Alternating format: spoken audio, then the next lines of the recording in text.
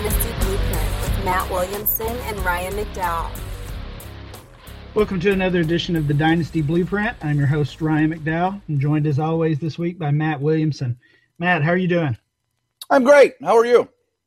Doing well. We're over halfway through the fantasy season. In some of these leagues, we only have 2 or 3 weeks left in the regular season. So it's kind of surreal that it's flown by so quickly. I don't know if you feel that same way. Yeah, I think that every year, that it just in general, how fast the league goes. And then you incorporate, like you said, that, the regular season for fantasy is kind of almost over. And just before I think of it, I just wanted to extend a happy Veterans Day to all. And I hope everyone understands the real nature of this holiday and understands what the people, the veterans in the United States have done for all of us. Absolutely. We're recording here on Friday afternoon, and I definitely echo your sentiments. Matt, this week we're going to be answering some listener questions. We try to do this about once a month, and we got quite a few this time, so we'll try to tackle all of them. Before we get into those, though, I'm going to throw a wrinkle into this. I have a couple of points I want your input on, want to get your opinion on. Just from seeing some things in my leagues and reading some things on Twitter, I think these are kind of hot button issues right now, and they both have to do with Dynasty League rules. So let's start with the trade deadline. I've seen some talk, mostly on Twitter, that maybe there shouldn't even be trade deadlines in fantasy leagues, questioning why we even have those. So I'm a commissioner, as you know, of quite a few leagues. Mm-hmm. I think all of my leagues have a trade deadline. I'm pretty sure there's so many that they kind of run together. But, yeah, we use a trade deadline. Week 11, for the most part, is the deadline in our leagues. But I do play in some leagues that don't use them. And even last year, I made a couple of trades after the playoffs had started. So that's the first thing I wanted to get your thoughts on. Should there be a trade deadline in Dynasty leagues? I'm in, 6 leagues, and none of them do not have a deadline. And I've always thought you should not have a deadline. And I've honestly thought that since I was a teenager with Major League Baseball and hockey and football to a lesser degree. People don't make deals. But why have a deadline? If the Packers want to trade for Joe Thomas in week 17, what should stop them? I don't understand what the logic is of whoever created the idea that a deadline's a good idea, except for the cool thing about deadlines is, especially in hockey and baseball, and I guess it's to a lesser degree in our fantasy leagues too, when there's a deadline, that spurs movement. Everybody all of a sudden reacts like crazy for those couple days, and that's fun. Yeah, that can be, that can be a highlight of the season sometimes, or a high point, I should say, is that deadline and everybody is active and trying to make a trade before it's too late. So it sounds like you think not only should there not be a deadline in fantasy leagues, but even in the real world, leagues, should not have a deadline. Okay. Yeah, absolutely. The other one I wanted to throw out to you was the idea of tanking. Again, as a commissioner, obviously we have rules against tanking in my leagues, but it's tough to enforce. It's tough to identify sometimes. Maybe I should say it's tough to prove. Sometimes a guy is tanking, but he's not being too obvious about it. Maybe just making a bad call intentionally on a start sit, or I've even seen some people define tanking as trading away high scoring veterans for draft picks, which I think is going too far. What are your feelings about tanking? Should it be allowed? No, it absolutely should not be allowed. If I trade all my good guys though, and I'm actually pulling up Hyperactive too, because this team's pretty bad and I want to make sure that I have everybody in. And I'm starting Travaris Cadet this week, so be it. If I'm making trades, to make myself better. To me, tanking is not putting your best lineup in. Whatever that it has nothing to do with your roster construction or roster building or trades you make. But if you look at your roster and you intentionally do not put your best roster in that you think can win, which again, leads to the very difficult for a commission to prove. But the telltale signs or neglect that you can't have is starting guys on bye.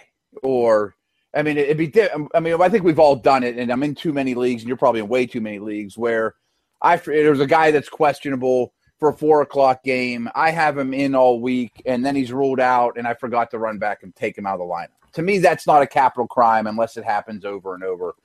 To me, but if you're starting guys on bye or that are clearly injured, or that's dreadful. Or you're setting, easy startable players. I feel like starting Ezekiel Elliott this week. I put Capri Bibbs in. That's not okay. Yeah, I guess some of the support I saw, I guess almost in favor of tanking was, if a team is tanking, it's equal opportunity. They're basically just bowing out of contention. So instead of 12 teams going for the championship, now you have 11 or 10, depending on how many are doing this. That basically balances out the league in that way. I'm not sure if I see it that way. I don't see it. I'm sorry to interrupt. I don't see it that way at all. Because if you and I are going for the title and in a critical week, you get to play against a team that doesn't show up, that doesn't count. That'd be like, the Giants calling in and saying, hey, we're not going to play this week, so you guys get an automatic win. That's not fine by me.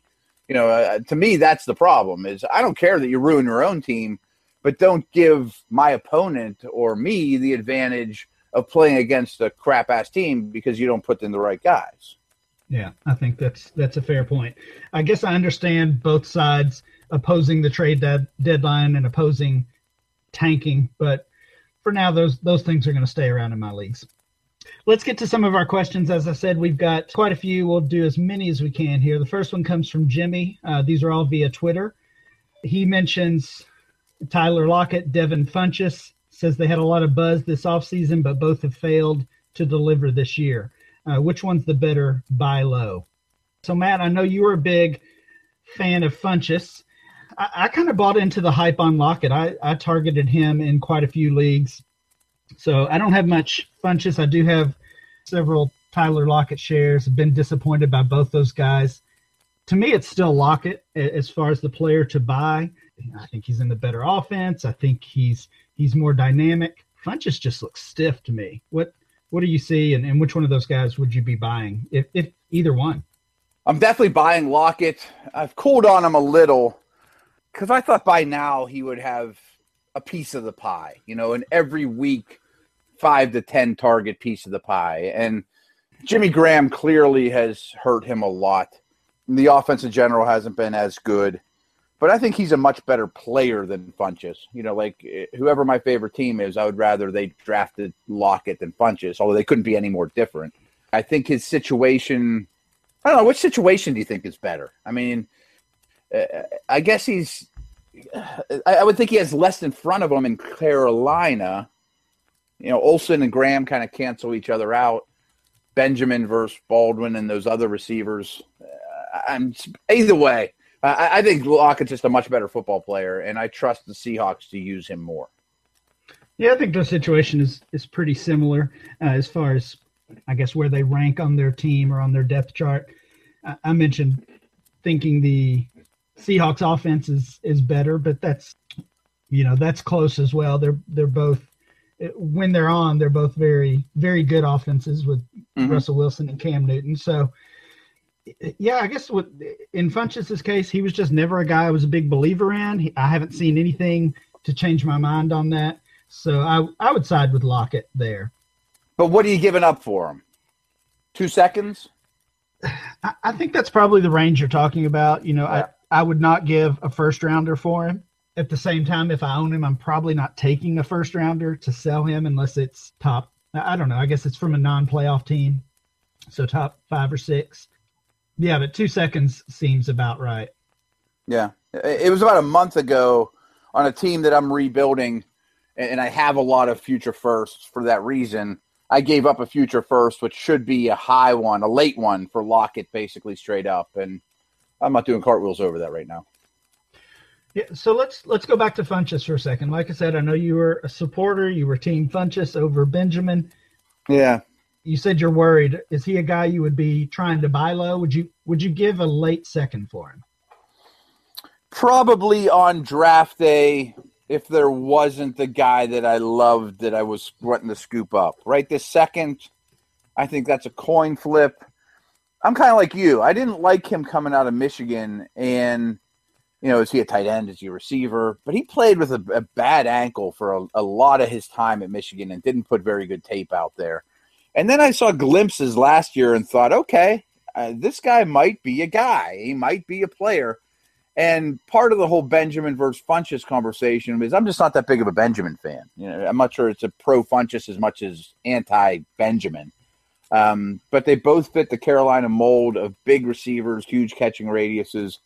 I guess I would give up what I think would be like the 20th, the 24th pick overall for Funchess. You would not? I would not. No. Okay. No, I'd give a third for him. I don't think anybody's selling for a third. No, probably not. So yeah, he's probably not going to be a guy that's on many of my teams. All right, our next question comes from Caleb. He says, what do you do with owners who do not respond to trade talks or proposals, but they're still active? So I assume they're setting their lineups, they're making waiver moves. They're just not open to trade talks. What do you think about that? They're a bummer. I have a few of those, and you've probably ran into this too, that I think a few of them are Matt knows more about the game than I do, so why would I trade with him? If he wants one of my guys, that's a perfect opportunity for me to keep him. And that's not to toot my own horn. I do this for a living, and some people in my league are accountants and, have a real job. And I'm sure that you have that reputation too, that, the radar goes up a little bit more when you ask for a trade as opposed to Johnny, the ditch digger or the accountant or whatever. But in general, I don't think we have a right to criticize anyone how they run their team as long as they're conscientious and they field a lineup, play by the rules, do their best to win. I have a dude in my redraft league that just isn't comfortable trading. He thinks he's going to lose every trade, so he doesn't do it. I couldn't be any more different, but to each their own. Yeah, I guess it depends on how you interpret the question. If you're talking about an owner who won't even respond to trade offers or that's wrong. Just leaves those out there. We have rules against that in my league, so that would be, that would be an issue. That would be a violation. Even if you're one of these guys who does not enjoy trading, or maybe you're just scared to trade, like you alluded to, at least respond to the trade. At least click the reject button. It's not that hard. And that's frustrating enough, but that's easy to fix. If somebody's not going to respond to trades, if they're not even going to do that, then they're not going to be in the league. As I said, that is a violation of the rules. The more frustrating thing to me is these people who are timid, are scared to make a move.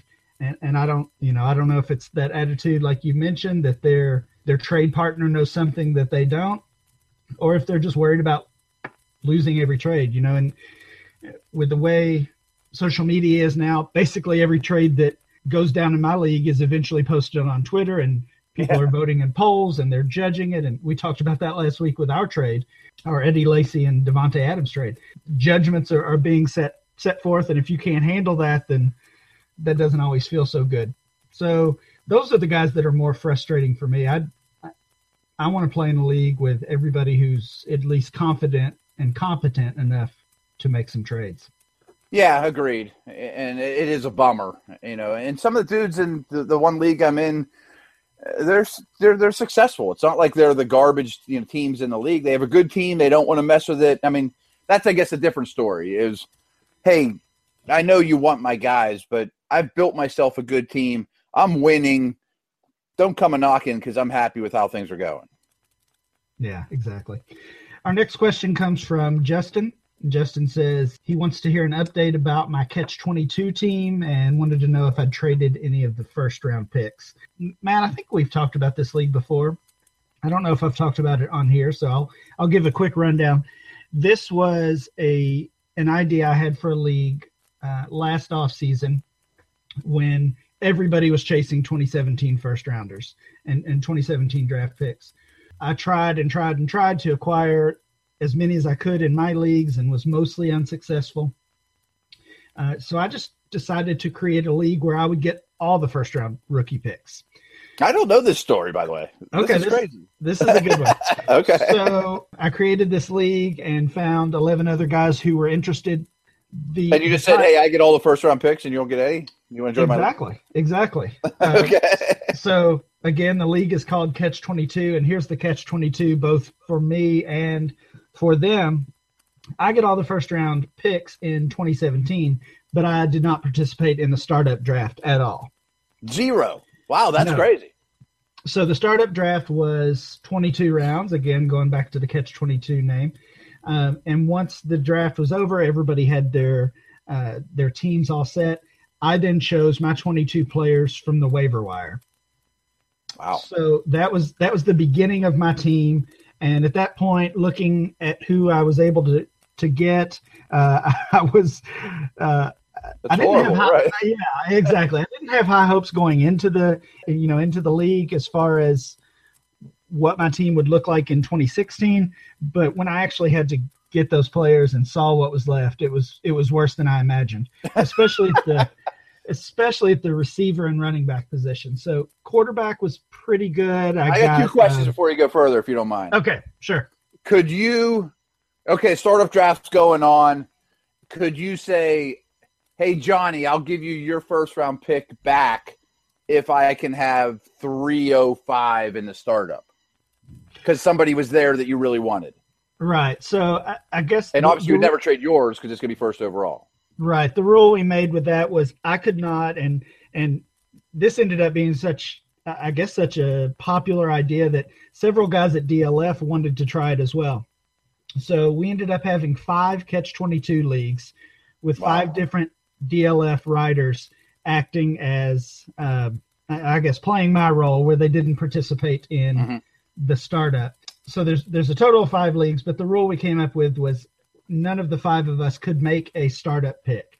So if we wanted to go under the table and I could say, take this guy and when the draft's done, that was okay, but we couldn't make a startup pick physically ourselves. Okay. And then one more quick question. Then in the second round of the 2017 entry draft, you'll probably end up with, 1-1 or whatever, 2-1, but everybody else will get seconds and thirds, right? Just depending where they fall. Right. 3-round rookie draft. Everybody kept their own second and third, or at least they were allowed to. Obviously, that some of those guys have traded those. But they belong to them. Okay. So the team I ended up with, like I said, quarterback was pretty good. I got Alex Smith, and this is preseason Ryan Fitzpatrick. Tight end was okay. I got Kyle Rudolph. That was one of the players who has done well and went undrafted in our startup draft. Running back and wide receiver, like I said, was really ugly. I did end up with Christian Michael off the waiver wire. I got Kenny Britt, who's done well. And then just throughout the off-season, preseason, and now into the regular season, I've stayed active on the waiver wire and tried to add, anybody who had a pulse. Plays, yeah. Right. So I would imagine you're okay at quarterback, like you maybe have Kaepernick and Kessler or something like that.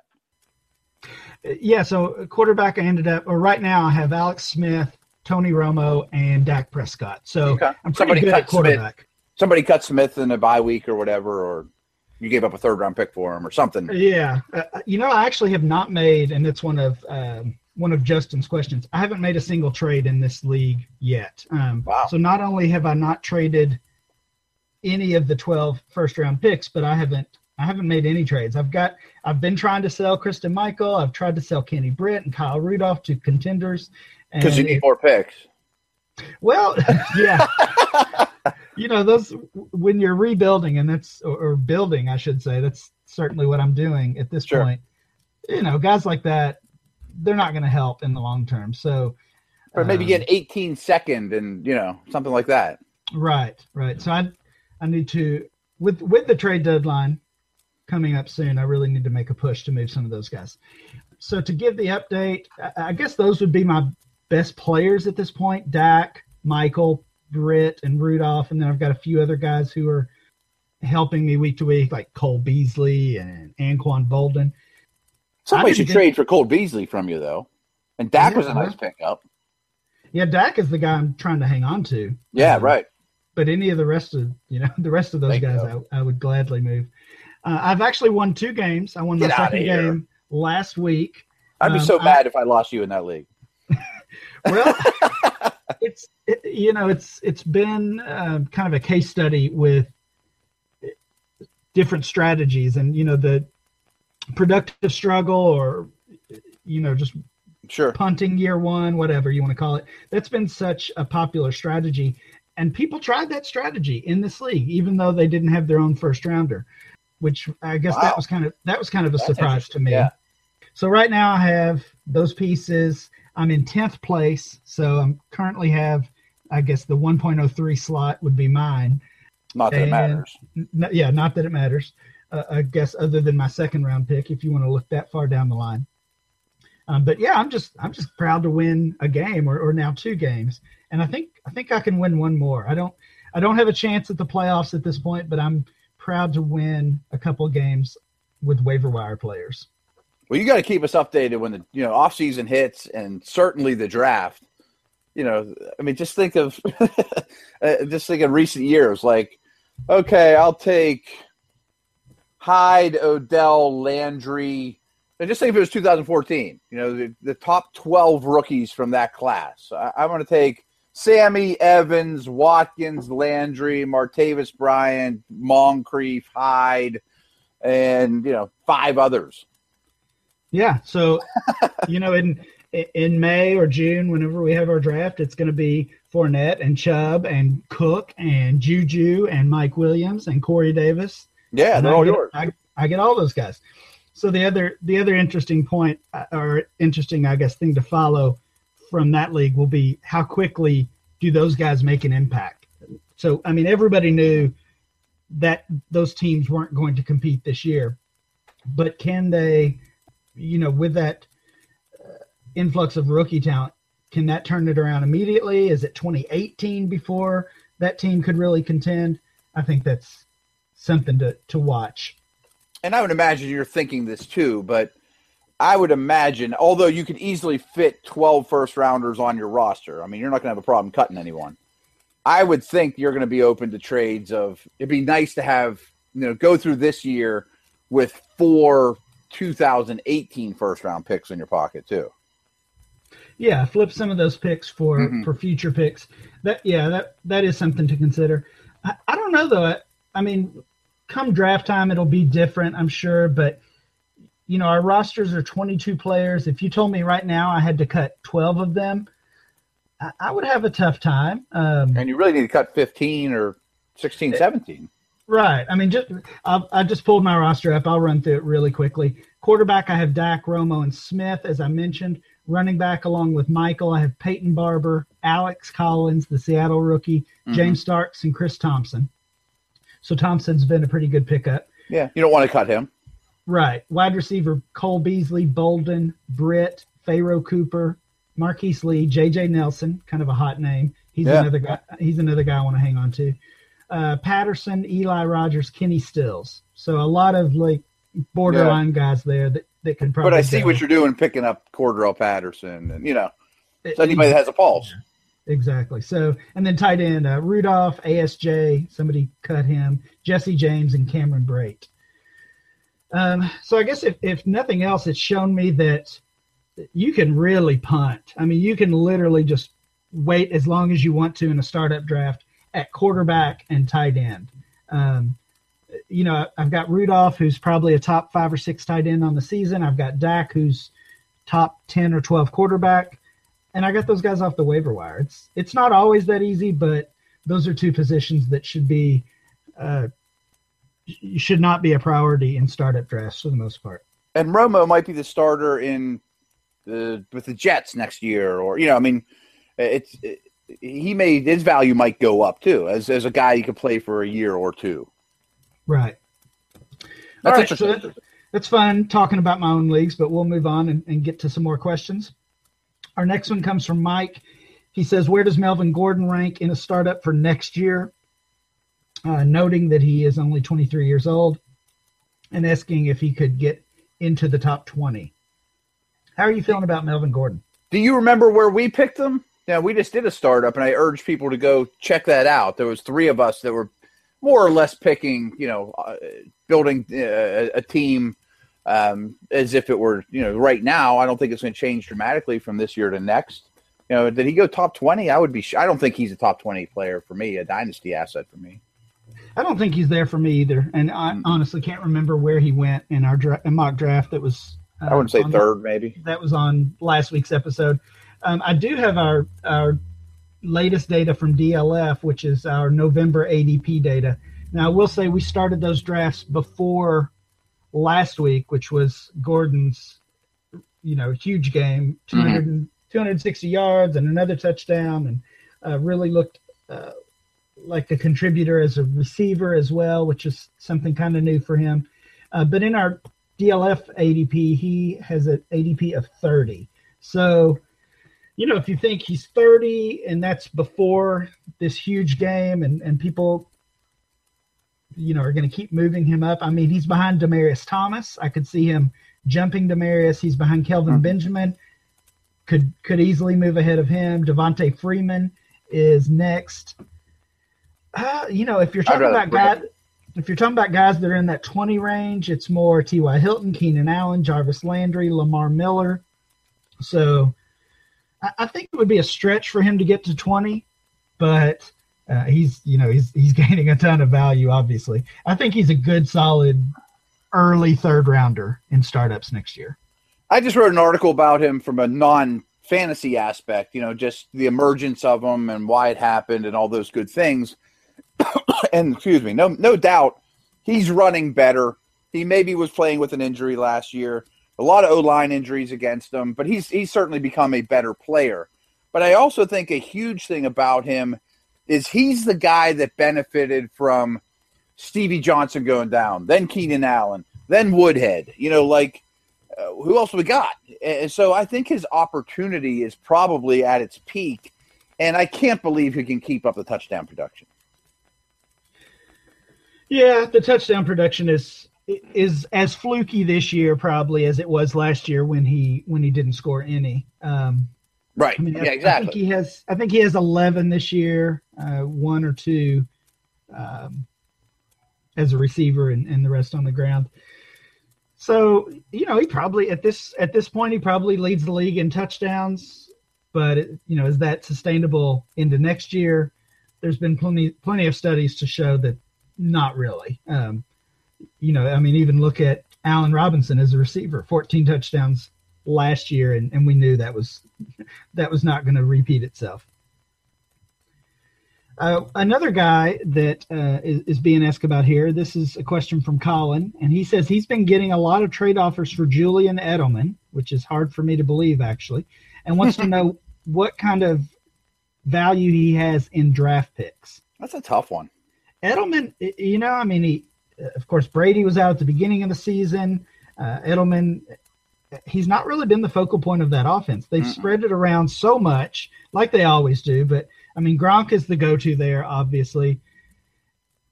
Edelman, I don't know. He's like third. He's kind of looking like the third option in that offense right now. His best finish this year in any week is wide receiver 26. So he's yet to even score as a wide receiver 2 in any week this season. I didn't realize it was that bad for him, but that makes sense. And maybe better days are to come. I think Brady being in is certainly good for Edelman. He's so based on timing and getting it out quick, and Brady's the best at that. Jacoby Brissett's not going to thrive. Edelman's not going to thrive with Jacoby Brissett behind center, and to a lesser degree, Jimmy. But I think Bennett hurts him a lot. Bennett's not going away. He's a big part of that offense. Well, and the same thing for White. Right. And Dion Lewis is still looming. Yeah, so I saw a couple of interesting notes, or I found a couple of interesting notes about the Patriots. First of all, White has over 90% of his fantasy production as a receiver. So that that doesn't really surprise anybody, but he leads all running backs with the highest percentage of his fantasy production coming as a receiver. So that's affecting Edelman on the short throws. Bennett, I agree with you. But also Patriots wide receivers as a whole. Not a single Patriots wide receiver this year has had 20 fantasy points in a single game. They're the only team in the league who have not done that. So again, that's Bennett. He's had one. That's Gronk. He's had 2 or 3. And then James White has had some big weeks as well, most of those coming on his production as a receiver. So they're just spreading it around. If I can get an early second for Edelman, especially if I'm not contending, I'm jumping on it. If I have him and he's my wide receiver 3 or 4 and I'm contending, I'm probably just keeping him and hoping that they can get it going again, as they often do. Our next question comes from Phil. He wants to know about Hunter Henry. Should he trade him or keep him? What do you think about the Chargers rookie tight end? I'm a big fan. I think Gates isn't long for this world. I know he's had a decent couple games, but I thought early in the season Gates looked done. I think the tight end role is very prominent in this offense. Rivers is still a great quarterback. I think Henry's been dealing with a couple injuries. I would be more of a buy than a sell on Henry. I'm a big fan. I would be a buyer too, and I agree with pretty much everything you say there. My concern is what his cost is. So I've got this new series over at DLF. It's called the Player or the Pick, and it's really a simple concept. Each week I put out a couple of Twitter polls. Which do you want in Dynasty, this player or this pick? And I'm very specific with the pick. And Hunter Henry was one of the players I featured this past week, and I matched him up with an early second-round pick in 2017, and he won that poll in a landslide.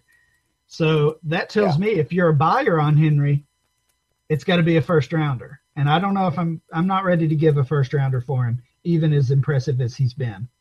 I regret it now, but I was buying Walford for 2.3, 2.4 this past offseason before rookie drafts. And I wasn't real big on this rookie draft, especially at the time. I regret it, but I like Henry now more than I like Walford then. And, that league where you have all the first-round picks, would you give up what you think would be a late first for him? No, I don't think so. I mean, I didn't like that league. I'm not, I don't have superstars, obviously, with the format of that league. Yeah. But this has shown me I can get by with Kyle Rudolph and Cameron Brate and guys like that. And I also know that just the way rookie tight ends are valued, I can use my second or third round pick this coming up year to get to get O.J. Howard, the Alabama tight end, or Bucky Hodges, Virginia Tech tight end. Those guys are going to be second and third rounders. I guess that makes sense. So, you could also take the opposite approach. If all of a sudden you turn into a contender, you could go get Jason Witten for nothing, or the old guy. Right. That's really my theory with quarterbacks, running backs, and tight ends. I'm not going to pay a premium for hardly anybody unless I think they're a long-term difference maker. I'm not going to give a first for Matt Ryan just because I need a quarterback. I'd rather give a third for Carson Palmer. So same thing with Henry. Now, so that the question becomes, do you think he's a long-term difference maker? Do you think he's a 8-year fantasy starter, plug him into your lineup and you're set? If that's the case, then I give a late first for him for sure. See, I think he is. I think he's a 8 to 10 year every week fantasy starter, top 10 finish after top 10 finish. And of course, injury could derail that in a heartbeat. None of us know that. But along those lines, I actually made a trade this week in a league where I'm good, but I think I'm a little over 500, but I have a good team and I believe in it. And I have a lot of future picks, but my quarterbacks were Cutler, Flacco, and Case Keenum. So I gave up what I think will be a late first and a 2018 second for Russell Wilson, which isn't something I usually do, but I think his stock's about as low as it's going to go. And I think he qualifies as that, difference maker forever. But it was a lot to give up. I mean, that's the kind of deal I'm fine with. But these guys who, Ryan is the example I can think of because, he's always been a good, solid fantasy starter. He had a bad year last year, and right now he's the quarterback one. But I'm still not giving up a high pick for him, who could be up and down, and he doesn't run. Right. Wilson's in a different category for me. Agreed. All right, next question comes from Pirate Life. He wants to know, who would you rather have the next 4 years, Michael Thomas or Doug Baldwin? Oh, Thomas by leaps and bounds. Yeah, I guess I've never been a Baldwin fan. I never respect Baldwin enough, but I love Thomas. Yeah, Thomas is definitely one of the hot names in the Dynasty community right now, and he's deservedly so. I don't think this is even close right now. I haven't looked it up, but I'm pretty certain Thomas is outscoring him on the season so far. And, if you've already got a rookie, an older rookie, albeit, but a rookie outscoring a veteran, that's an easy decision for me. So not even close. We want Michael Thomas there. Yeah, no question. Next one from Adrian. He's asking about the Detroit backfield. Do we think that the Lions stick with Abdullah and Riddick as their core pieces next year? Do they bring in somebody else? And he's maybe comparing them to Gio Bernard and Jeremy Hill. What do you see in the Detroit backfield? I would really like to see more of Abdullah because I like this guy coming out. I mean, I think he's a good prospect. I mean, remember the Cardinals were itching that they could have got him, and they end up getting stuck with David Johnson. I mean, Abdullah is impressive to me. I know Waldman loves him. I can see why.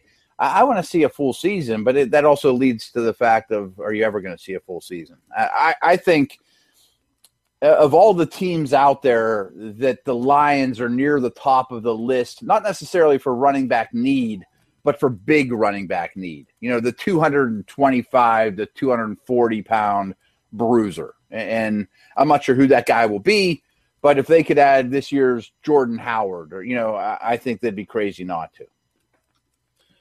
Yeah, I saw somebody mention the Texas running back, Foreman, as maybe a good fit there. And, that's him. He's 240 pounds. He's had kind of a breakout year for Texas. He's maybe the type of guy you're thinking about. And he's probably going to be, third round pick, second or third round pick, third or fourth round pick.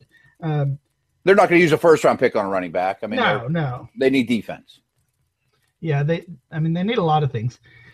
I've been really, again, impressed with Theo Riddick. They've even used him as between the tackles ball carrier in the past couple of games. I don't know how well that's working, but his production is ridiculous for what he is, and his expectations coming into the league, which were almost nil.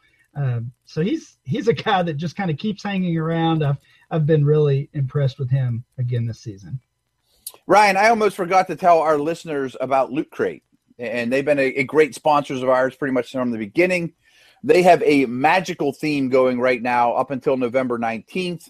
And if you're on the quest for epic gear, housewares, and collectibles, Loot Crate offers an epic range of pop culture items for less than $20 a month. And it's an even better deal if you use our promo code. If you're more of the fanatical fantasia, then Lootwear or our monthly wearables and accessory subscription will fill your closet with cult classics and your favorite franchises. And if you want to get fancy, get a bigger box with even bigger loot from Loot Crate DX.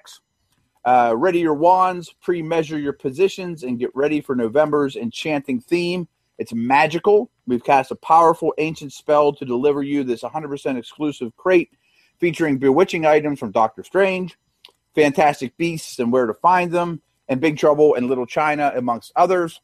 You have until the 19th at 9 o'clock Pacific time to subscribe and receive the magical crate.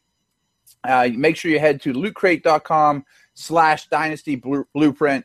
Enter the code Dynasty Blueprint and save $2 off a month. Good stuff. Our next question comes from Jeff. Jeff said he needs a top-tier running back on his team for both this year and the future. He says, besides Zeke, Gurley, David Johnson, who should he target? Is Gurley even in that conversation?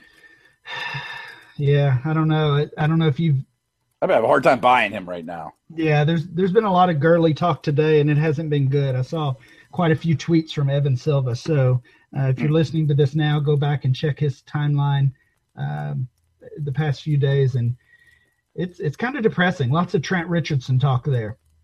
Yeah. One guy I think that is in the conversation, belongs in that category, is Le'Veon Bell. Jeff didn't mention him. I don't know if he has him on his roster or what, but he's certainly still among the top tier for me. But you trade Gurley for Bell right now, right? Sure. Yeah, easily. I mean, Gurley is, I don't know how much of it is his fault. I'm not a scout like you are, so maybe I'm sure you have a lot more insight on this. So I don't know if it's his fault or if it's line or if it's Jeff Fisher or if it's, 8 in the box and terrible quarterback play. But I mean, it's just not happening at all. Right. And I don't see any, I don't see that light at the end of the tunnel either, especially when they're talking about Fisher and these guys getting contract extensions. That's scary from a fantasy perspective.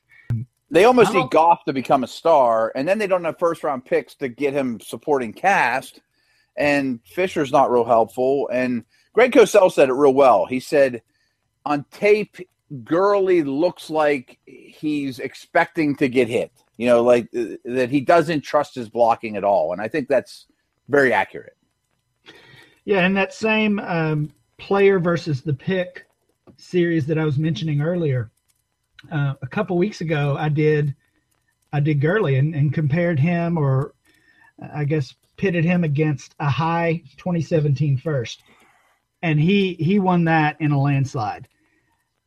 I think I would take if I can get a Fournette or a Cook or the Chubb or these guys, even just one roll of the receivers, dice to see where they land. I think I'm just cashing in at this point. Maybe that's too much too soon, but yeah, I'm worried about Gurley. But to answer the question, I think Freeman's in that conversation. But I'm with you. I mean, I'm not going to go spend all my draft capital next year to add Freeman or Gordon. I'm an Ajayi fan, although I don't love the knee situation. Obviously these past 3 games, he had the back-to-back 200-yard games. He had 130 total yards last week with a touchdown. He was running back 5. So in the past 3 games he's played, he's been running back 3, running back 3, running back 5. And in our November ADP, he's all the way up to running back 8. And that's moving from somewhere in the 20s to running back 8. So a huge jump in value for him. Are you flipping a late first rounder for Ajayi at this point? Probably. Yeah. I mean, just being around teams, though, medical really scares me. As a scout, and at one point, doctors said this guy's a second-round talent, but you can't use the pick until the 5th round on him. And I don't know if that's one away. But how long do running backs last anyways? If you get 3 years of running back 1 production out of it, it's certainly worth it. What about J.J. versus Lamar Miller? Who are you opting for there? Well, I was just about to ask you. In another podcast, Just Football, I was asked, who's a better player, Ajayi or Gordon? And I think Ajayi's a better football player. If you throw Miller in there and make the 3 of them, I would probably put Gordon last, and I think I'd put Ajayi first. But I also lean towards big guys. And Miller, to me, will never be a power back or a chain mover. But for fantasy, he's probably the best receiver of the group and probably the most dynamic. Not a lot of tread off his tires, considering how proven he is. I think I'd go Miller, Ajayi, Gordon. I think I would go Gordon, Ajayi, Miller. I'm just, we've talked about Miller on here before. Neither one of us were really big believers in him. They gave him the big workload early in the season, and that didn't result in much production. He did have the huge game on, was that Sunday night or Monday Night Football a couple weeks ago? Yeah. But those, for what they gave him and for what fantasy owners have given up for him, those types of games have been few and far between. I'm not an Osweiler fan, but it wouldn't shock me coming off their bye that they're a little bit better on offense going forward, and there's more production to go around. It's just because I trust that coaching staff to get more out of the talent they have there. Would you take Freeman over all 3 of those guys we just mentioned? I think I'd prefer Gordon. Would you? Yeah. Yeah, they're all pretty close for me though. But you're not paying the going rate. You're not paying the Yeah. iron price for them. In reality, unless I'm getting guys like that in the second round of a rookie draft, guys that turn into that, I'm not going to have those guys on my roster anyway. I think we'd both have this guy behind that crew. But what about Jordan Howard? Yeah, he's behind those guys for me still. I know you're a big fan. We had I see he's produced fantasy numbers. Touchdown guy. Yeah, we had Curtis Patrick on a couple weeks ago or last week. He mentioned being a big fan of Howard as well. I'm still not quite there. I'm worried that the Bears aren't going to be sold. So we'll see what 2017 looks like for them. Our next question comes from Tyler. He says, very simply, what are you doing with Zach Ertz? Buying, selling? Do you like what you've seen from Ertz? He's had a pretty terrible year. Finally got it going last week with his best game of the year. He had almost 100 yards, I believe. He's currently the tight end. Oh, he's way down here. He's the tight end 29 on the season. Are you buying Ertz low at this point? Maybe. I guess it depends what that cost is. I've never thought that he's a elite talent. Like Eric Ebron's much more talented than him, has a higher ceiling. Not that I love Ebron, but I'm just, Eifert and those guys. I don't think Ertz can ever become those type of guys. Kelsey, Eifert, Olsen. I don't think he'll ever be that. However, I do think that their receivers are poor. We saw this last week. They used Trey Burton and Ertz a lot more in the middle of the field. And I think that offense is sort of suited that way. I mean, I think you could see his role growing at least a little bit. But I also think that there's a real good chance that Philadelphia this offseason either uses a first-round pick on a receiver or goes and signs Alshon Jeffrey, or they're going to have to do something. Yeah, so that's what I wanted to ask you more about was just the state of the Eagles in general. There were high hopes with that team, especially when they brought in Peterson and seeing what he had done in Kansas City, kind of building around that tight end position. There were high hopes for Ertz, and like I said, he's done nothing. He had 97 yards last week. Before that, his high game was 58 yards in week 1. He had the rib injury that kept him out a couple of games. He still hasn't scored a touchdown on the season. He's only broken double-digit fantasy points twice, it looks like. So, yeah, he's in my rankings this year, he's been bypassed by Eric Ebron. I initially had Ertz higher. Ebron's bypassed him.